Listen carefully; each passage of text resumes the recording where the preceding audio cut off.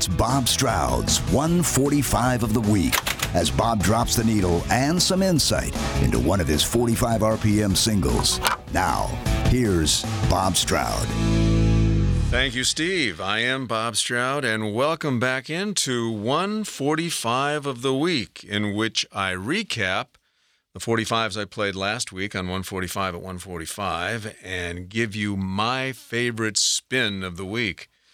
Monday we were off because of Memorial Day. Labor Day comes in September. Tuesday was Center Field by John Fogerty. That's like an A-plus song right there. Do you know how difficult it is to write a legitimately great rock song about baseball? Many have tried, but Fogerty comes through with Center Field. Wednesday was Pictures of Matchstick Men from the British band Status Quo. Thursday, the Dave Clark Five's only #1 single here in the States, but they had a lot of hits over and over, and it was a cover song at that, originally recorded in 1958 by Bobby Rockin' Robin Day. I love the Dave Clark Five. There wasn't a song they released that I didn't love. I loved everything about them. Their sound, their production, just a great British invasion band.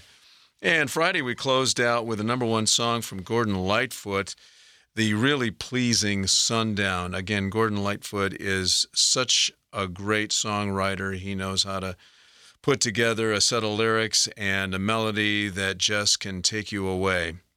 I'm going to pick my favorite. And my favorite is Pictures of Matchstick Men by the Status Quo. I am a sucker for psychedelic pop, or psychedelic light if you like, and I was a sucker for this song, Pictures of Matchstick Men.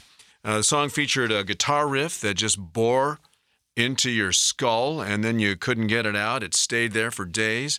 The lyrics were something nonsensical, didn't seem to mean much of anything, but you memorized all of them, and you sang right along with it. And then there was that effect in the tune called phasing that sounds like the song was somehow being electronically turned inside out. It was far out, man. I mean, it was the summer of 1968 after all, and I was a camp counselor that summer at a band camp in southwestern Michigan, and I brought along with me a portable record player and a box full of 45s. And while I was in the cabin, I used to play my 45s, and Pictures of Matchstick Men was a real favorite. I loved it, and the kids that were in my cabin loved it too, and we played it all the time. I would say that the Status Quo was something that we were all looking forward to as far as what was next from this band. This is such a great song, Pictures of Matchstick Men.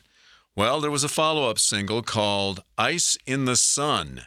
Again, it was a psych light entry, but it melted away in a hurry. It just didn't have the staying power that Pictures of Matchstick Men did, and that was it for Status Quo here in the States. While back in Great Britain, where they were from, they became one of the country's biggest bands.